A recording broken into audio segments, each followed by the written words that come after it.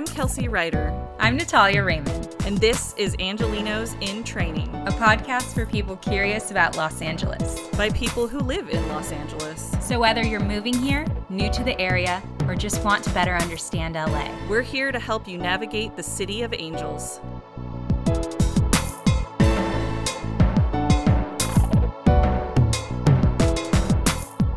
Welcome back again to Angelinos in Training. Today is part 2 of our Disneyland-centric episode, and I'm still continually stoked. I don't think I can ever not talk about Disneyland. I believe that, Kelsey. I've heard you talk about Disneyland on many, many occasions. Not just here, friends. It's been a staple of friendship with me everywhere you go. Take it or leave it. Disneyland is here to stay in my heart. And I know you're still incredibly fond of the ever so marketed happiest place on earth, Natalia. Yes, I am. So in this episode, we're going to go into some more depth on our favorite rides. And I also want to talk about and cover not ride-specific attractions at Disneyland that people can enjoy and may not necessarily seek out if they're just the thrilling type, those that seek out, what am I trying to say? The thrill seekers. The type that enjoy rides. Because here is the thing, friends, ladies, gentlemen, non-binary folks, that there is so much to do at Disneyland that is not going on a ride. You can go back day after day and never set foot on a single ride and still have plenty of things to do. Absolutely. What's one of your favorite like non-ride things to do at Disneyland? So when I was a kid, I was a big fan of the Tarzan treehouse. Oh yeah. The walkthrough experience attraction where you were in Adventureland up in the treehouse and you saw all the different scenes of Tarzan. I thought that was awesome. I don't know if it still exists anymore. It does. That was one of my favorites. When I was a kid, it was the Swiss Family Robinson treehouse, and I thought that was really fun. You saw it then too. I think they switched it over, I feel like in like the early 2000s, maybe earlier than that, maybe like in the mid 90s or something. But yeah, I remember the change. Yeah, and it makes more sense now. I've been through it I think once as Tarzan's Treehouse, but it's a lot of stairs for my disability friends out there. It's not super accessible. They did add a ramp that kind of goes up to some levels. Yeah, from the very bottom. It's still not great. I still don't really do it unless somebody specifically wants to go through it just because it's a lot of energy. But it is so fun. The details and seeing everything in the rooms if you are able to do it. Yeah, that's a great one. I always forget about that. Yeah. And one also, that's a Disneyland one that I loved. But one of my all-time favorites is in California Adventure. I can't remember the name of it. I think it might be called like World of Imagination or something like that. The walkthrough attraction where you see a lot of the behind the scenes stuff about Disney animation. Oh yeah, absolutely. And you go into like the Beast Castle and what is that called? Oh, so see, now you're putting me on the spot. I feel like it might be like the Sorcerer's Workshop. It might be that. It's called something like that. I loved it. I go every time I'm in California Adventure. It's so fun. It's in the Hollywood section, in the Hollywood Land area of California Adventure. And you'll see it up ahead on the right if you just go straight down the road towards the Hollywood area. If you're heading towards Guardians of the Galaxy Mission Breakout, you'll pass it on the way. You haven't even been on it. You're so judgmental.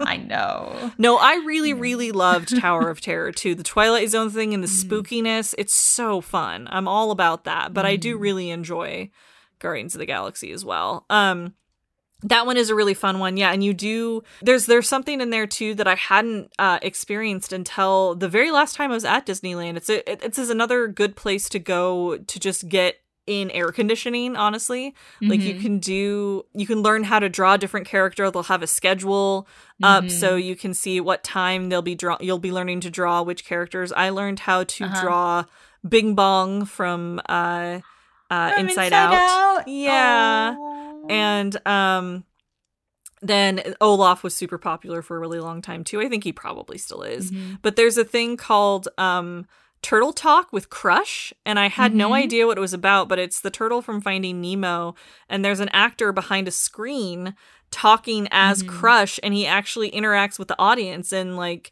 gives you like not necessarily accurate facts about the sea. I think most of them are pretty accurate, but it's a really fun thing that even if you don't have a little kid, it's super fun to go to. Yeah, I've known one of the guys who does Crush in that show. Oh, really? They always do such an amazing job. But that's another really good one. In Disneyland specifically, you mentioned Tarzan's Treehouse, which made me think like, oh yeah, I really love Tom Sawyer's Island. I loved that one growing up. I think it's called like it's still Tom Sawyer's Island, but it's like they've got more of a piratey theme to it than they did when I was growing up. So there's like all these little caves you can sneak through. Actually, the last time I went there, it was like I was the youngest person in the group. It was me, my dad, my Aunt Katie, and Uncle Scott. We went over there and my dad and my Uncle Scott were acting like teenagers trying to run around to the caves and scare my aunt and me and like jump out at us. And like that's the thing that I love so much about Disneyland is two completely grown men can still try to like run around, and it's so much bigger than you think it is. Like when you see it from like New Orleans Square or from like the edge of Frontierland, you don't think of it as being that big, but you can walk out into the middle of it and almost have nobody else around, and there's trees and there's like little waterfalls and there's different, like you can walk on floating logs that are obviously securely attached to go across a drawbridge, and like it's so fun. And doing that made me realize, why haven't I as a pass holder just like brought lunch over here and just been away from the crowds? Because not a ton of people go over there. It's really getting away from it all. Absolutely. And so I really love that. I love at California Adventure, at the Hyperion Theater, that's also on the edge of like Hollywood land, they put on incredible shows there, like beyond, almost beyond, I would say, Broadway caliber shows. Like did you ever see the Frozen show, or is that like after? I haven't seen the Frozen show, but oh man, did I love the Aladdin show that they used to do. I actually know a few people that have been in the Frozen show. Yeah, you've told me about that. That's so, like, they work their asses off. Like, that is an insanely involved show. Oh, they really do. Like, and they're hooked up to, like, high wire things. Like, they have some incredible effects, and they use puppetry so well. And I'm not talking, like, Sesame Street or Muppet puppetry. Like, I'm talking, like, full-sized, like... Sven is this giant like puppet that's like the same relative size as he would be in the movies to the actors, and the guy who has Olaf does a great job too. It's so good. So it can be a long wait, but it's 100% worth it. Like it's almost worth the cost of admission just to see those shows at the Hyperion Theater. Awesome. Yeah. So, I mean, and we're actors and nerds for theater, so of course. But all of my like theater friends have all really, really loved it too when I've made them go and see it, and I never get bored of it. I could see it every single time I visit. And there's so many wonderful shows and parades. And often there will even be kind of like pop-up shows. Like the Dapper Dans, the Barbershop Quartet are very popular in Disneyland. They're so sweet and just adorable, and it really does make you feel like you're in a different time when a quartet of gentlemen in like coordinated pinstriped colored suits and straw boater hats, serenade you as you walk down Main Street. It's Disney, guys. It's just wonderful. It makes me a little sad to think about how long it's been since I've seen them, and it hasn't even been that long, but it feels like it. Yeah, but what's also really fun, in my opinion, is just like walking around the park and just like enjoying all of the detail, the different settings, because you can just walk a little bit and you see this gorgeous European castle. Then you are in Fantasyland and you feel like you're in this like storybook, like Bavarian inspired town. And then you're in Tomorrowland and it's like the 1970s version of what the future was going to look like. And there's just so much detail. Absolutely. And each land feels so different. And it's, they don't skirt on cost when it comes to making everything detailed and believable as far as transporting you to a different time and place. And I mean, there's other shows too that I think are important to bring up, like Fantasmic. I love Fantasmic, and I have since I was young. I believe the original show, like the first incarnation of it, was in the like mid to late 90s. And then they just brought it back, I think 2 summers ago. And oh my goodness, they do so much justice to the original show. Like, I love Fantasmic. And when I saw this new reincarnation of it, I genuinely cried and like jumped up and down and like was not expecting that kind of reaction, because they took what was so... They do the original Fantasmic show so much justice. Like, the dragon is even more spectacular than you can imagine. Like, I was hoping that like they would continue to do the stunt scenes on the ship like they did with Peter Pan and Captain Hook. Like, they've made it Pirates of the Caribbean style. But my goodness, those stunt actors, like, they earn every single bit of what they're paid, you know, running. And it's just, and they probably deserve even more. I'm certain they deserve even more than that. But it can be kind of a pain to like stake out a spot to watch these kinds of attractions or watch a parade. Some parades, in my opinion, aren't super worth it. There are some that I just like. There was like a Pixar one, which I love Pixar, but they remixed a bunch of like Queen songs to be almost like kids boppy sounding, and Leo and I kept getting stuck at that same spot, so we kind of like dreaded that parade. We kept trying to escape it and we couldn't get out. But most of the parades I would see are great, and they're fun seeing once, particularly the Electrical Lights parade. I have a lot of nostalgia for that as well. And you know, parades are a great time to go on rides. Yes, because exactly. less people will be out and about trying to go on the rides. If you genuinely don't care about parades or the fireworks or whatever, the fireworks shows, if you have a chance, I think you should see every show at least once. If you, like, even if you're lukewarm on it, definitely, I think you'll feel all the Disney magic that you could possibly feel at one time. But if you're like... There's definitely repeat ones that I've had to see again and again. Like Fantasmic, I think, since it, you know, re-premiered, I think I've seen it probably 4 times in its entirety. Because every time a new person's with me, I'm like, we're watching this.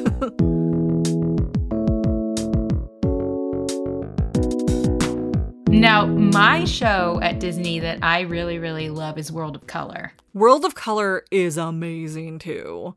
And that's at California Adventure. Yeah, World of Color is the nighttime show at California Adventure. And the really spectacular thing about it is it's primarily a water show. And they use the water as a screen to project scenes from a lot of Disney movies. And it is so gorgeous. I actually like World of Color better than Fantasmic. Do you really? No, well, Fantasmic. So you need to see the updated version too. You may enter my camp, but you could also stay in the world. Like, they're both incredible shows, and so much work goes into them. I like Fantasmic because I like to see it's a parade on the rivers of America, you know, as well as a projection. They have a much smaller water projection that they do for certain scenes and things, and they project onto Tom Sawyer's Island as well, and all the props and things that are involved are really incredible. But World of Color is like if you took the water projection they do in Fantasmic and turned it up to 5,000, you know, like it's just like the water goes so high you don't even know how it's able to sustain that kind of stream to make a projection. And they have like fire effects and like all sorts of crazy things, and it's a really good mix of different Disney things. I remember for my 30th birthday, we went and saw The World of Color, and it was my first time seeing it, and I was completely blown away. And it was right after Robin Williams had passed away, so they had a huge tribute to Genie. And Robin Williams... Oh, I would have cried. Gosh, I'm getting chills right now remembering it. Oh, I absolutely did. Robin Williams is the reason why I wanted to become an actor. Like, seeing him act in movies when I was really young is like, oh, wait, somebody can do this as a job. I want to do what this amazing man does. So he's always meant a whole lot to me. And I'm like getting a little choked up right now just thinking about it. Oh, but me too. That's the thing that's so incredible about Disney, is that they do honor people who have really put in time and work and made such an iconic character like the Genie. You know, they recognize the people that add to Disney magic. Like they I mean, they let Robin Williams improvise so much of what was going on with the Genie. Like the fact that, which is hard on an animated movie. It's hard on an animated movie for sure, especially in like what, 1991 when they were actually creating it, and it came out in 92. Like, yeah, that's that. And also Disney's usually so incredibly strict about how what they record and the exact lines and the inflection and everything. I've known people who have done Disney gigs, animation gigs, and like they you know, obviously love what they're doing, but they talk about how picky and strict they are about that kind of thing. So when they see talent and they recognize talent and then honor talent who are tragically gone too soon, like Robin Williams, it's awesome to see him not only be recognized in, you know, like an awards show like those we remember, but also like Disney to be like, look, he was an amazing man, and we're putting a special honor to him in World of Color. And so that was really awesome. I love that so much. I wish I could have seen that.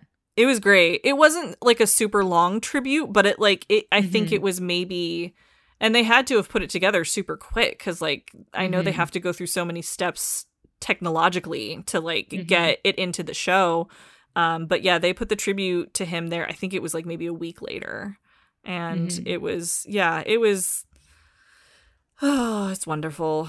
It's they just have a way of understanding human experience and storytelling that you can see in something like, you know, anybody can probably figure out how, or not anybody, but like lots of people could figure out how to project something onto water, and it doesn't necessarily have to have all the emotions and feelings behind it. And that's something that Disney is really tapped into.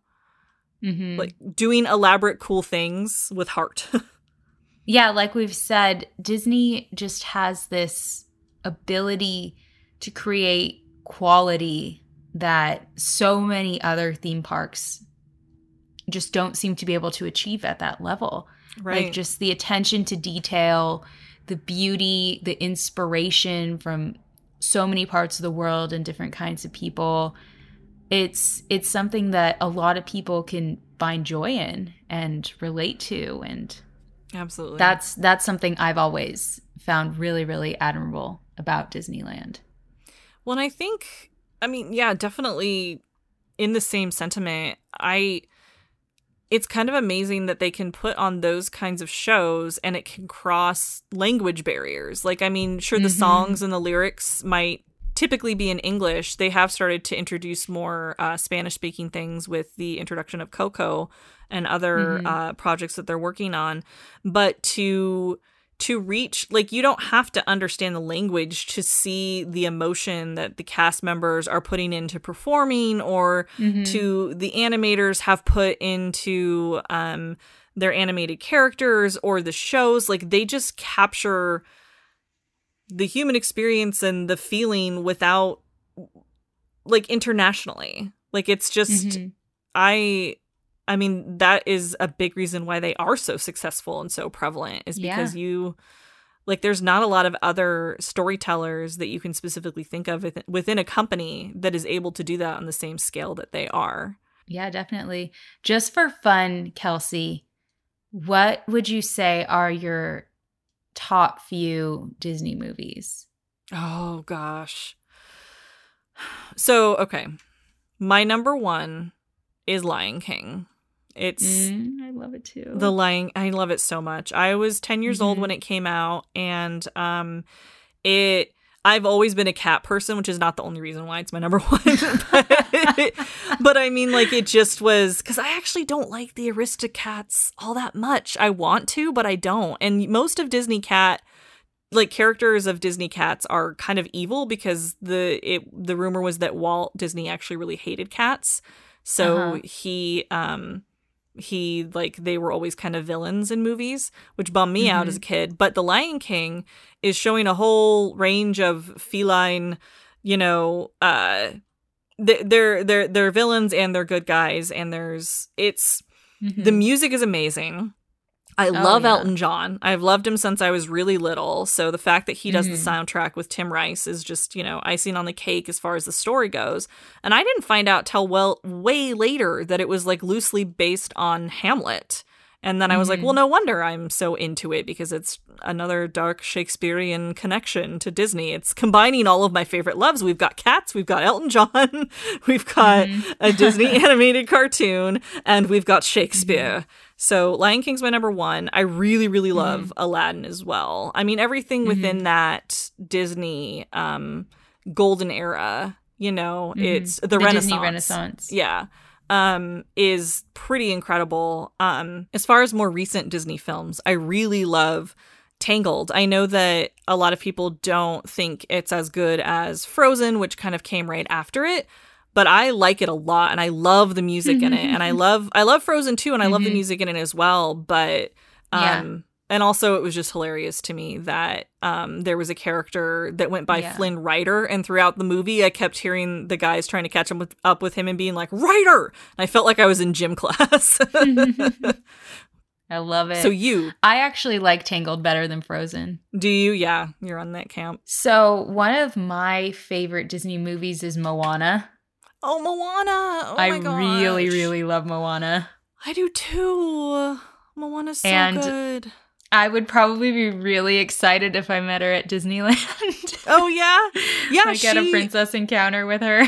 So I've seen her once, and it was actually kind of a funny incident, because I don't know where she was meeting people to do a meet and greet, because there's not really an established place for her set up, but literally trying to go through the bottleneck of, like, where Indiana Jones, Tarzan's treehouse, and, like, the Bengal barbecue area is.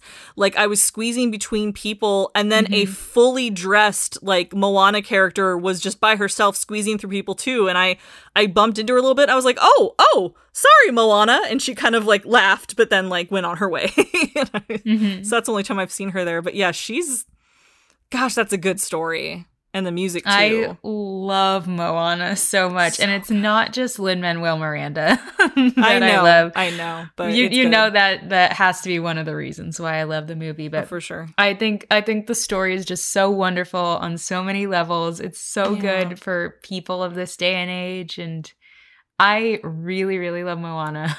I do, too.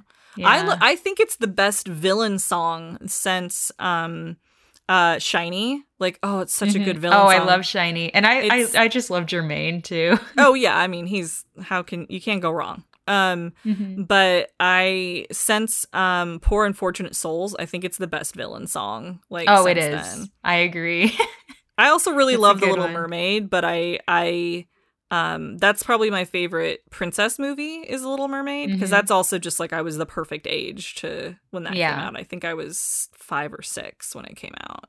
And Little Mermaid has an attraction at California Adventure, doesn't it? They do. Yes, there's a dark ride is what they call them when you go inside, and it's all inside a building. That's called a dark ride. But it works kind of like the Haunted Mansion. Like, you get into a seashell, and it is just a continuous motion. Like, you jump into it as it's moving, kind of thing. They can shut it down or stop it to let people transfer from wheelchairs, but then you kind of get stuck at different points in the ride.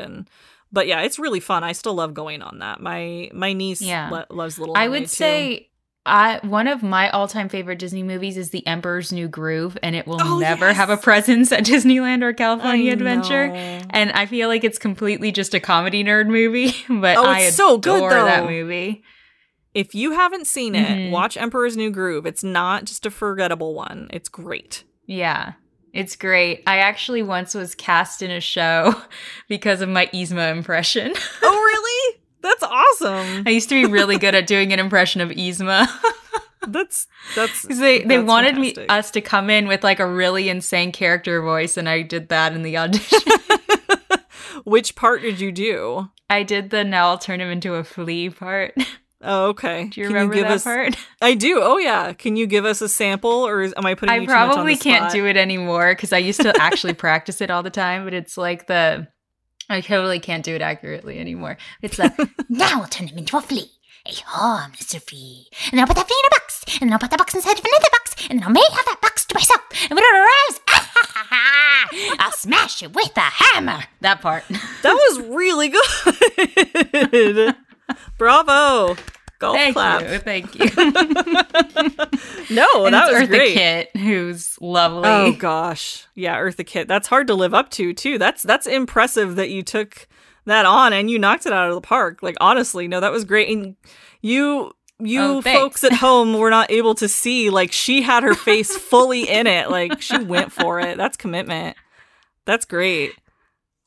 I love it. Yeah. And I did it in an audition where they just like asked me, can you do a random character voice? And I was like, okay. I did that. Tip for you actors, always have something in your pocket. You never know. That Yzma impression could get you cast.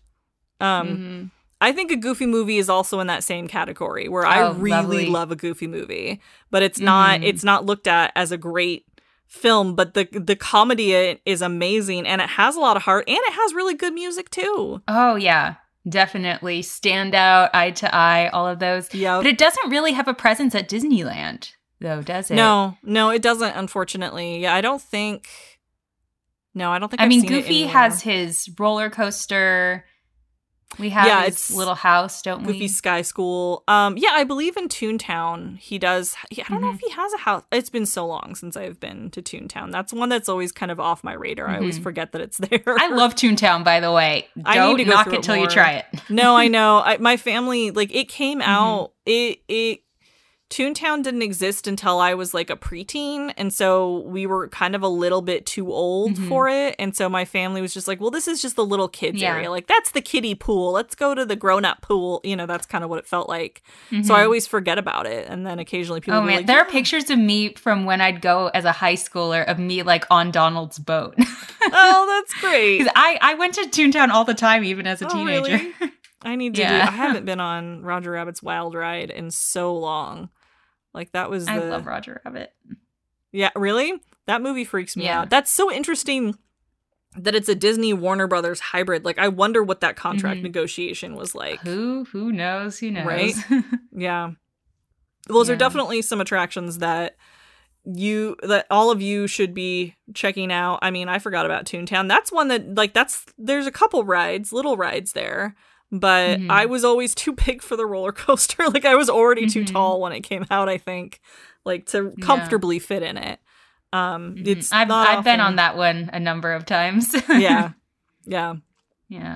Oh, but I must say, I'm a sucker for Pixar. I love like every Pixar movie ever. So that's what I freak out over in Disneyland. Disney, like, definitely gets to the heart of the issue. Pixar rips out your heart, gently mends it back together, and puts it back in your chest, and you love it the entire time. Like, WALL-E, I love WALL-E so much. Oh, me too. I cry like a baby at every Pixar movie ever. Oh, absolutely. Yeah, and even more so as I'm getting older. Oh, yeah, no, it's that slow burn. Like, it's really heartwarming when you watch it when you're younger, but then also as you get older, you're like, oh my gosh, I relate to a whole new level of tragedy now. Yeah, I recently rewatched Finding Nemo for the first time as an adult and cried the entire movie. Oh, yeah. And when I watched it as a kid, I was like, this is fun. I cried like the entire movie.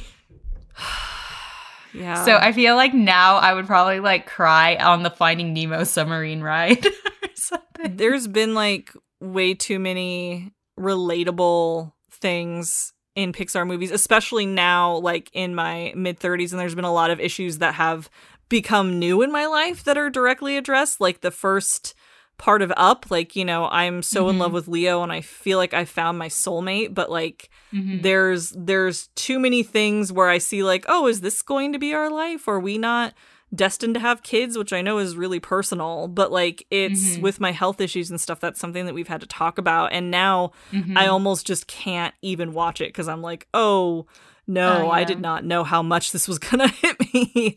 But I still love it. It's just like a beautiful story. Oh, Inside Out is the same way. I can't watch it. Yeah. I cry too much at Inside Out. Do they have an Up attraction at Disney? No. I don't think they do they? No, they don't. They have an Inside Out attraction now. They changed over. Yeah. They had a big Bugs Land thing when they first opened California Adventure, and that's it's going to be Marvel Land eventually. We'll see. But they changed one of the rides to like the Whirlwind of Emotions, and it used to be like a little tiny thing. And a friend and I did all of the Bugs Land attractions before they closed it down, just to make sure we got one just more. To say you did. Yeah, one more Bugs Land hoorah before it was gone.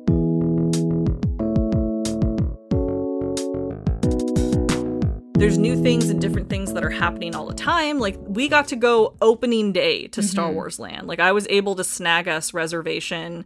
So that, I mean, that's something that we'll always remember. Of course, Leo and I, like, walking in, like, weeping, just living in this, like, magical land of Batuu, which you haven't seen. And it's really fun. I haven't gotten to see it yet. I've seen a lot of videos of it on YouTube. Oh, I bet you have.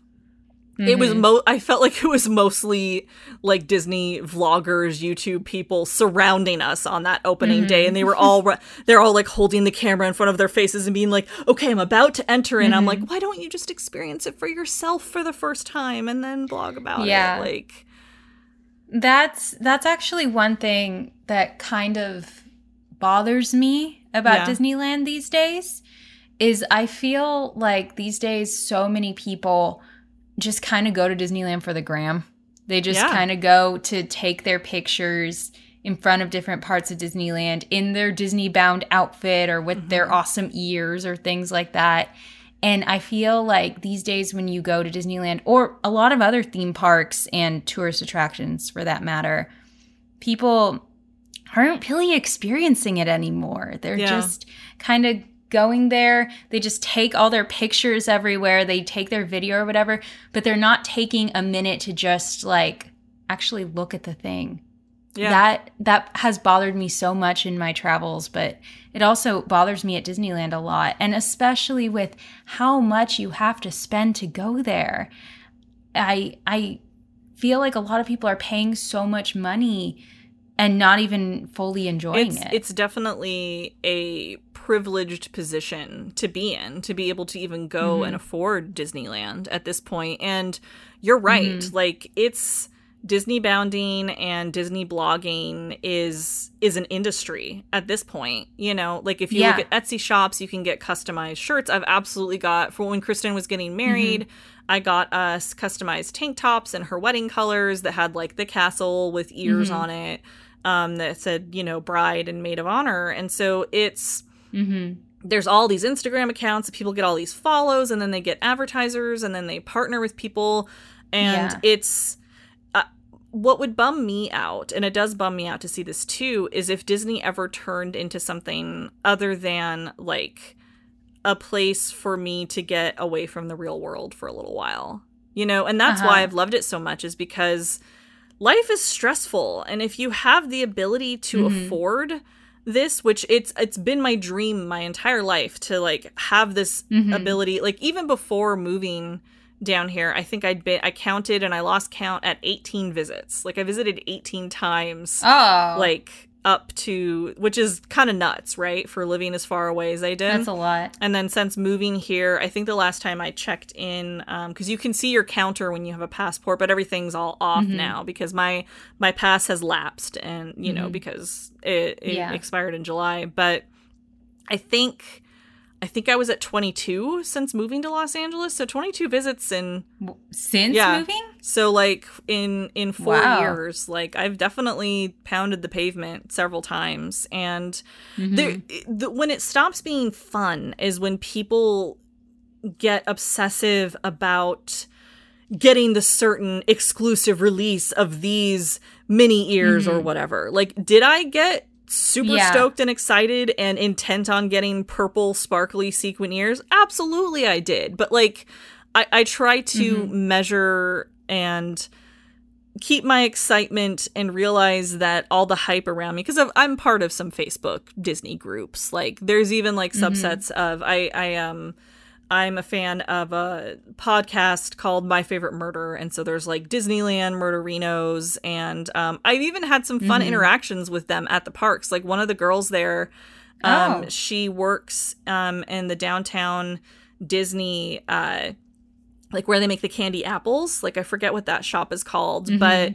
she's like, this is my name. And she had a really unique name. So we went there and I saw she was there and I was like, ah. So I was like waving to her through the window and like opened up my phone to the Facebook post. I'm like, look, it's me. And she's like, oh, hi, yay. And so like we, you know, connected that way. And then another girl came up and we were both wearing the happiest childless millennials on earth shirt.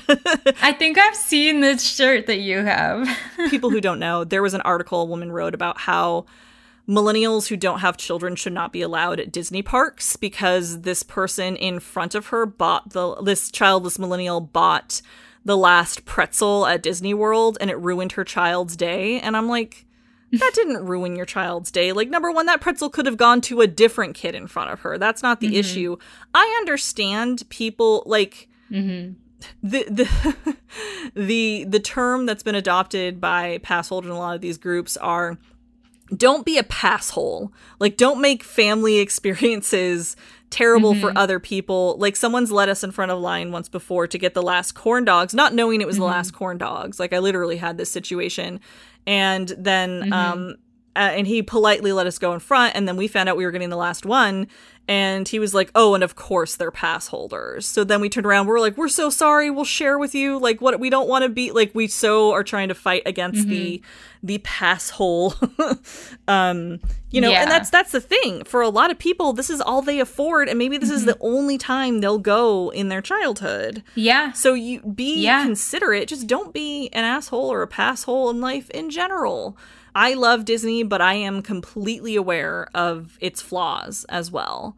Yeah. Yeah, I love that you say that. Yeah, it's I am not going to be someone Disney.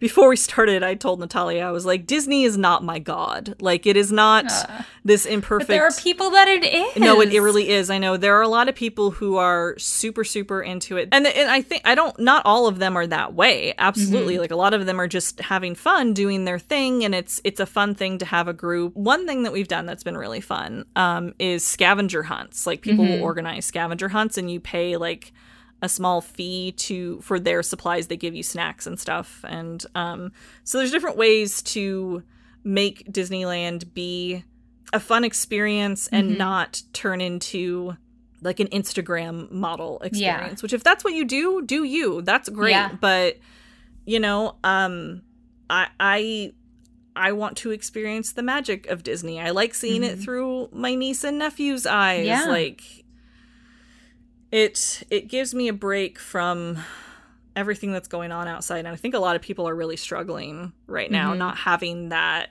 Like, if it's available to you and you can afford it, why not?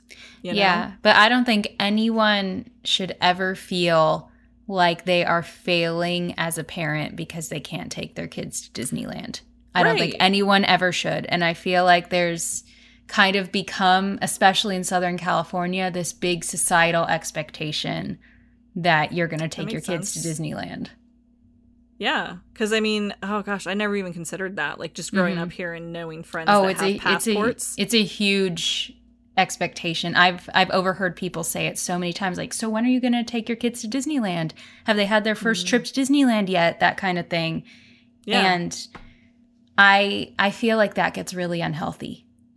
Yeah, I agree. Like, I mean, any kind of parenting expectation gets real dicey, but then to feel like you aren't fulfilling something that your kids' peers are a part of must be really hard, you know? Not nearly to the same way, but like, yeah, most kids at my school, I feel like, went to Disneyland at least once, like in their childhood, because we're on the same coast. It's fairly inexpensive to fly from Portland to Anaheim compared to, like, you know, Florida. I still have never been to Disney World, as big of a fan as I am. Like, that's still been out of my reach. I think it is important to understand that it is an industry. Like, since they've obtained, you know, Star Wars and Marvel, like Marvel Land was supposed to open in California Adventure over this summer, and then obviously that's on hold. I feel like it's really important to manage expectations of Disneyland too, because I feel like so many people, with what they've seen about Disneyland on TV, on Instagram, all these kinds of things, it's literally called the happiest place on earth. Yeah. But it can be stressful. It can be really stressful. The crowds, the overstimulation, the just vast array of choices. The heat, depending when you're there. The heat. I think people need to consider that when they're wondering whether they should pay for a day at Disneyland or take their kids to Disneyland. Don't go if it's not going to be fun. It's a lot of money. Yeah. Understand. And you have to help manage your, like, kids' expectations too. Because, you know, this has been talked up by everybody, I'm sure, you know, for them. I do know people, like, I have good friends who went as kids and their family didn't have fun and they didn't have fun. I don't understand those people, but I mean, that's a joke. I understand it. I get it. It's a lot. Like, if you're not someone who likes rides, if they're not fun or thrilling for you, if you don't have an emotional connection to the movies or like different franchises, then don't spend the money on it.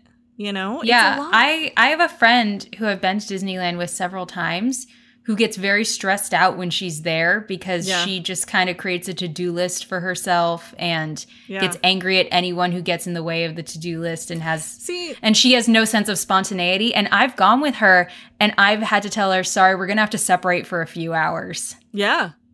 Yeah, you can get into some serious friend fights at Disneyland. Yeah, you really can. And I'm glad we're mentioning this. Yeah. No, absolutely. I mean, it's my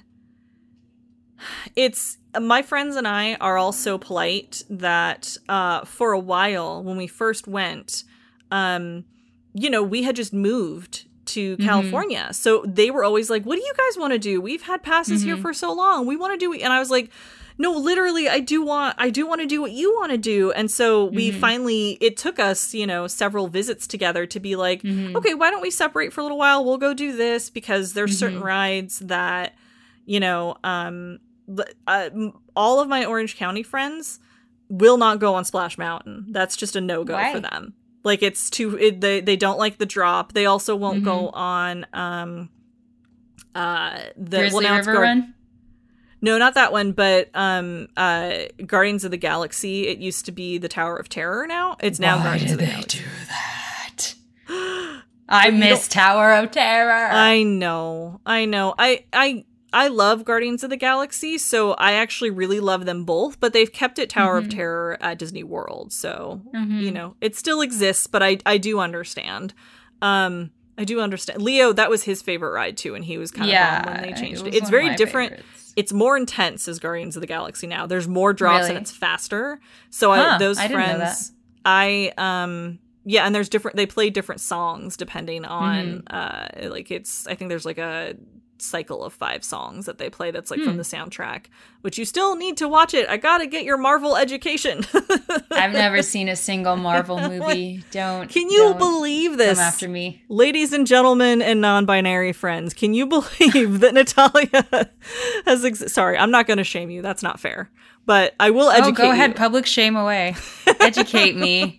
Cancel me. No. Never cancel you. You're my friend. Okay. So, but I will educate you, that's for sure. That'll be happening. Right. So anyway, those are certain rides. I kind of forced a friend onto that ride when it changed to Guardians of the Galaxy. I'm like, you just have to try it once. and they were miserable the whole time, so I felt a little bad, and thankfully we have a strong enough friendship that nothing, but it's like, since then they're like, nope, not doing it. You made me go on that, like, we're not doing that again. And I'm like, that's fair. You don't have to do that. But yeah, there can be, you're walking like, over 10,000 steps just wandering around. Like, I'd say an average is like 18,000 steps, I would say. Yeah. For me a day at Disney. And that's like when I have somebody visiting. I think if it's just me, then it's more like 5,000 or no, probably still 8,000. Doesn't matter. Yeah. It's a lot. It's exhausting. And you need to keep your energy up. Thankfully, they do have Starbucks inside Disney, so you can get your Starbucks. But yeah, friend fights will happen. Just, by the way, a little off topic, but since we did mention Marvel, Kelsey, I want to hear what your thoughts are on the addition of Marvel and Star Wars in the Disney parks. So I love those franchises, so I'm all for it. Like, I think it's great. I think that it makes sense. California Adventure has just been this kind of weird park that didn't make sense for a really long time. Like, it was kind of a novelty to visit. Like, my family visited in 2002, so it had been freshly opened, I think 8 months before or something like that. And we had fun, but we didn't really get it. And it was kind of a Michael Eisner pet project, like when he I've always fucking loved California Adventure. I don't understand what the rest of the world doesn't like about it. So I'll tell you why. So my opinion, and this is what it was for me, is why am I traveling, from a different state to go to a theme park themed after the state I'm in when I could do those things in the state? Why do I need a fake version of, like, California experiences when it's like, I'm gonna go to the Hollywood Walk of Fame if I want to go to the Hollywood Walk of Fame. I'm gonna go to an Orange Grove if I want to go to an Orange Grove. I'll drive on Mulholland Drive if I feel like it. But a lot of those references to are completely lost. Like, I didn't know what Mulholland Madness meant until... Granted, I grew up here. Yeah, so that's what I mean. So I knew what everything was. Yeah, so you were in on I it. thought it was all super neat. But for the rest of us... I always thought of it as a park for the locals. Yeah, it kind of was. But there just wasn't enough big attractions to do there for a while. Like, there was California Screamin', which is now the Incredicoaster, which I actually like it better as the Incredicoaster. Really? Yeah, it has a story, and it's a roller coaster. Does a roller coaster need a story? In Disneyland, isn't a roller coaster just like, okay, strap in, all right, boom, you go? Because Space Mountain is an experience. It's like you're zooming through space. Big Thunder Mountain Railway. It's indoors. It's indoors, but like it has the music, it has the experience. It's so different from other roller coasters, like at Six Flags or something. Where it's literally you're just going for the adrenaline rush, whereas, like, I want to go for the story.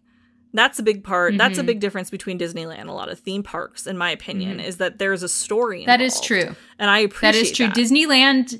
Disneyland does story on rides, and they do detail on rides. Yeah. And quality better than pretty much any theme park.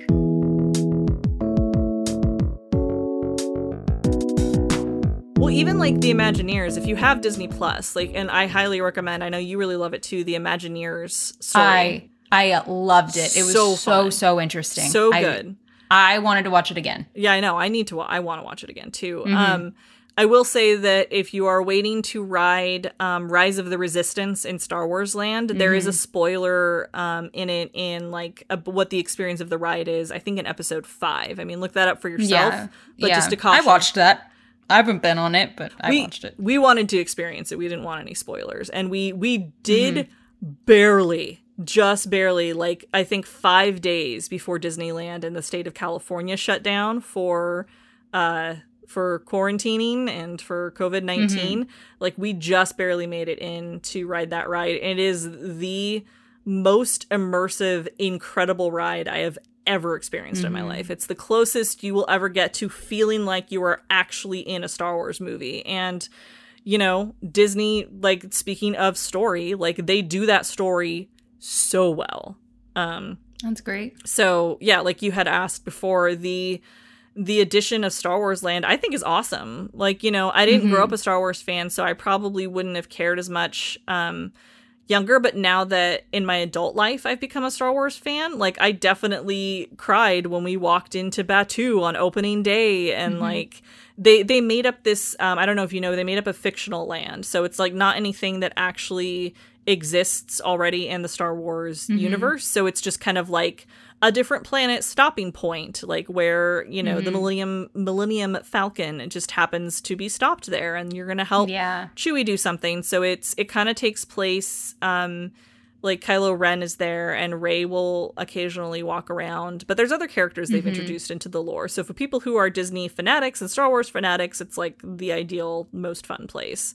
So I really like it. I love Marvel, and I love that Captain Marvel had her own little place, like, where you could get photos with her, and I wanted to do that before things shut down, but I did not have a chance to.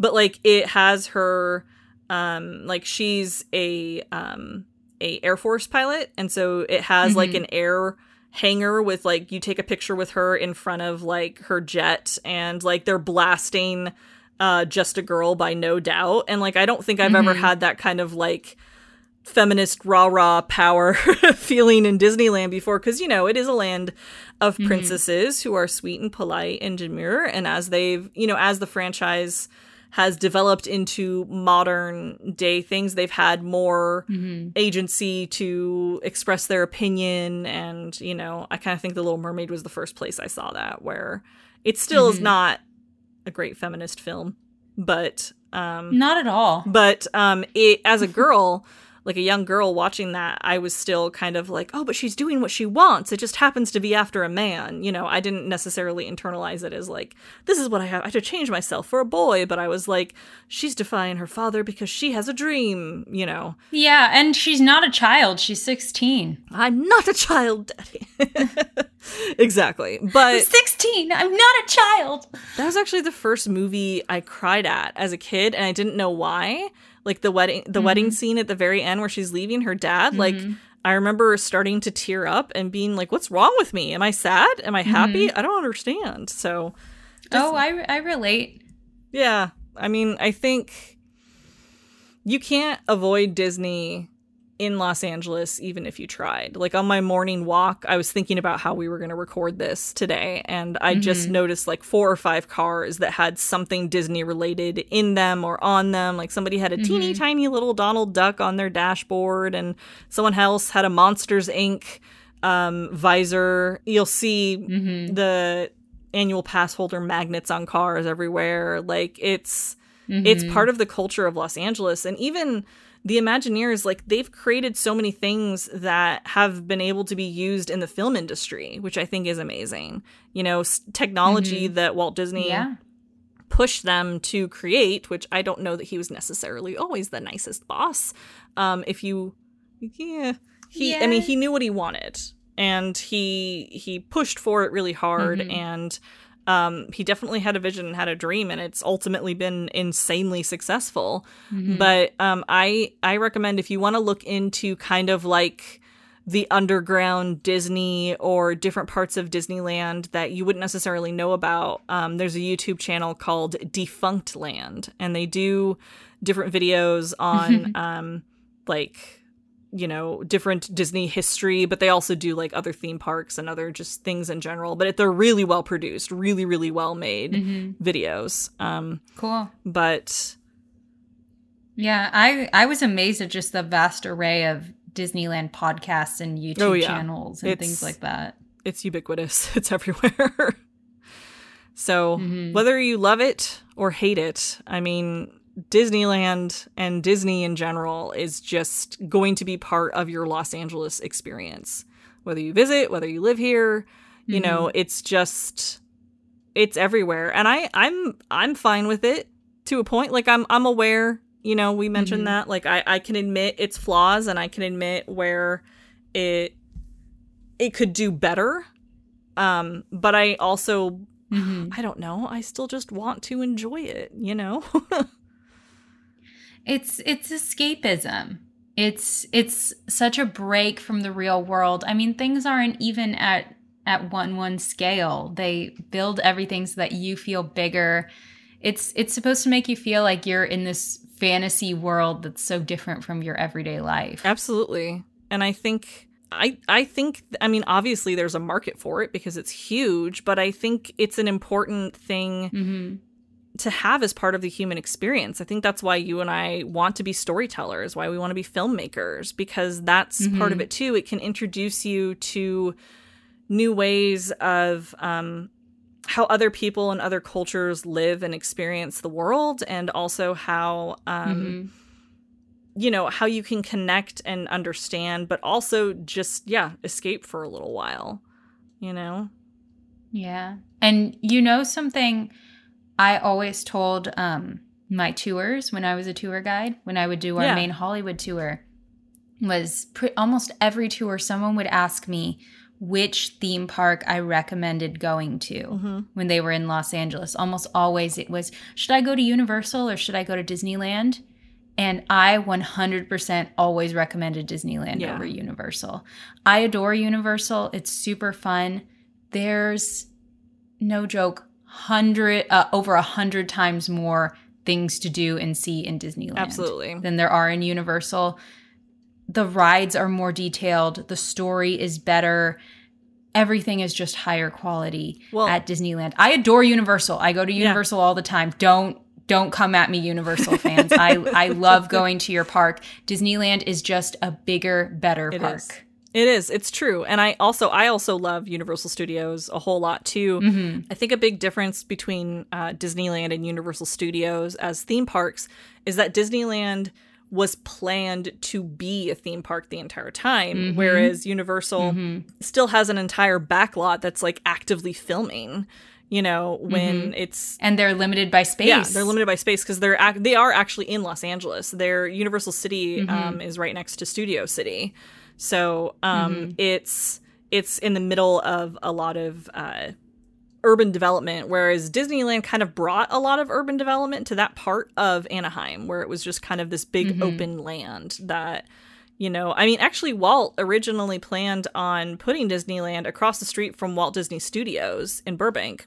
But, and you can see this in one of the Defunct Land videos, they go into the history of it, but the city of Burbank wouldn't approve him to put a theme park there because they didn't want to bring more traffic. And this is back in the 50s. So, you know, it had to be busy then for them to be like, stay away from our horses and we want to keep our ranch.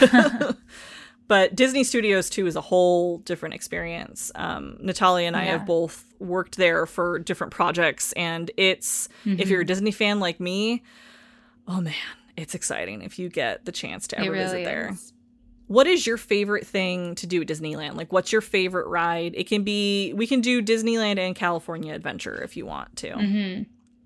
Sure. Can I share a few? Yeah, oh, please. All right. This is somewhat embarrassing. I'm a huge sucker for It's a Small World. Oh, really? That's not embarrassing. I'm probably the only adult in the world that loves It's a Small World, but just like the message of the ride is just so positive, and it's just something that, you know, the world really needs more of. The whole message of the ride is just that, like, people in different cultures might have some small differences, but when it comes down to it, like, we're really all the same. And I think it's such a beautiful ride and everyone hates it so much. It makes me so sad. I think it just has such a beautiful theme, and I love what they've added with adding Disney characters to it. Probably the only person over 5 years old that loves that ride. No, I think nobody will ever ride it with me. So someday in the future, Natalia, you and I will go ride It's a Small World together, because I haven't ridden it. It's my sister-in-law's favorite one too, actually. She loves taking her daughter, my niece, on there, and then little nephew too. I think it's just gotten such a bad rap because it's so repetitive, like the song. Yeah, because it's repetitive and the kids have kind of annoying voices, but when you listen to the actual lyrics, it's a really, really beautiful song. And I love that ride. And then I loved the Tower of Terror, so I was really sad when they changed it around to Marvel. Also, because I still think it's kind of weird that Marvel's at Disneyland. Like, I think it's just because I grew up with it not having it. Yeah. It's like, no, you're not supposed to be here. That's just how I feel. I know a lot of other people love having Marvel there, but to me, it feels almost like Coca-Cola all of a sudden had a themed ride at Disneyland. I can understand that's just kind of how I feel about it. It just feels very commercial to me. Yeah, because it's not... So, like, if there was a Marvel theme park that was just its own thing, you would be fine with that. But the fact that it's kind of probably, but encroaching on Disney territory. It just feels weird that it's in Disneyland to me. I feel that way about Star Wars, too, in Disneyland. But don't hate me. No. But it's probably just because of what I grew up being used to. But I also... I love Indiana Jones like everyone else. I love Space Mountain. I really, really love Soarin'. Soarin', yeah. At California Adventure. I think that ride is so beautiful. It's like a spiritual experience. It's great. Have you been on it since it's been made into Soarin' Over the World? I have not, and I'm very excited. It's fun. I still prefer Soaring over California, but Soaring over the World is really nice, and it's pretty fun. I liked the smells of Soaring over California more. That is one of the California things that I did really enjoy, like the pine and the orange. And so that ride, if you're not familiar with it, is you're basically in a giant domed theater, but you sit in kind of like a hang glider style harness, and then it raises you up so that it feels like you're like literally soaring over all of these places, like in California or over the world. And it's my dad's favorite ride at Disneyland or California Adventure. When he visited last November with my aunt won a trip. She wins trips to Disneyland like quite a bit from a radio station in Portland. And that's cool. She's just really dedicated to like calling in, and over the years I think she's won like 4 or 5. But she took my dad because her kids like weren't available to go, and like, go see Kelsey. He's like, oh, I don't know. And I was like, you're coming. We're going to Disneyland together. We're reliving some childhood magic. And we, on his last night there, we went on that ride, I think like 5 times. We just like got back in line over and over again. It was really fun.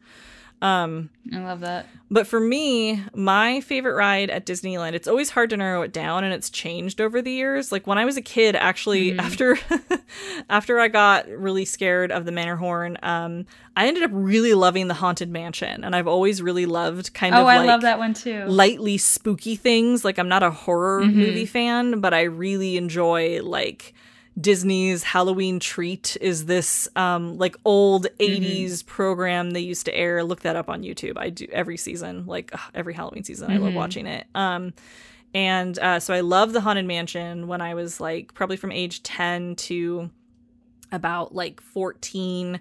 And then my favorite ever since then has been Big Thunder Mountain Railroad. I love that ride. I like that one too. So much. When I was younger, I went through a country phase just for like a year. I liked country music. I had a jean jacket.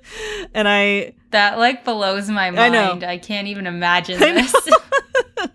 And then I was like adamantly against it and so ashamed. Like from like 1995 country music, I know most of it, but I don't really know anything outside of that. Like I can lay down some, Garth Brooks or John Michael Montgomery or like, and my dad was into country music at that time. So I think that's probably what influenced me, but just for that one year. And then after that, I was like, what was I thinking? So still inside me, there's a cowgirl just being like, I'm still here. And Big Thunder definitely fulfills that, but also it's just a really fun ride. Like it's a roller coaster that's not too extreme. It is. The story of it is super fun. They've added some things to it, like they haven't changed anything really, but they added kind of like a dynamite explosion scene in one of the dark tunnel areas. It's really fun. I don't think you've seen that yet because they added that like in the last 4 years. And it's even more fun to ride it at night. And if you can time it. Oh, yeah, I can see that. If you can time it when either Fantasia is performing or the fireworks are going off. Phantasmic? Oh, Phantasmic. Sorry. Fantasia's the movie. Phantasmic. You even corrected me. See, you're a Disney girl. Oh. Am I? But when the fireworks are going off and like the music, it's so fun and it feels so much faster at night and in the dark. It's really cool. I can see that. In California Adventure, my favorite ride is actually the Cars Land ride. Have you ever gone on that? Oh, yes. I've been on that. I went on it the last time that I went to Disneyland. The Radiator Springs Racers, I think is what they're called. Yeah. And I don't really like Cars. Like, I wasn't the right age when it came out. I mean, I thought that movie was dumb, but I thought the ride was pretty cool. I feel bad because it's so popular with so many kids. But the Cars Land area is really, really well done. Like, they did an amazing job making it immersive, and it feels very much like the movie. But that's actually my favorite ride in California Adventure. It's really fun. It's also the same kind of thing where it's not a super extreme roller coaster, but the story is like so fun, and you kind of race against another car like in the ride, and it's so smooth, and it's just I super enjoy that ride. I liked that one a lot too. Yeah, and California Screamin', which is now the Incredicoaster, I really do like. I started to like that one. That one's that's like as extreme as I can go when it comes to roller coasters. Like that's the most intense I can handle. And even then, like I still get scared every time I ride it. Like I still get butterflies in my stomach. Like, what am I doing? I made a mistake. I'm going upside down. But I really enjoy it. And then I also really do love Tower of Terror / what is it called? Guardians of the Galaxy Mission Breakout. Yes, Mission Breakout. Yeah, see, you did your research. You know the things. Yes, so we hope that this episode has been a little bit helpful with helping you realize what Disneyland actually is like, what it's like to be a visitor, a pass holder, all those different kinds of things. We're just trying to give you a realistic idea of what it's actually like to visit Disneyland. Keep in mind, these are all based on our pre-pandemic experiences. Disneyland is probably bound to have quite a few changes when they do eventually reopen. But no matter what, it's probably still going to be the happiest place on earth.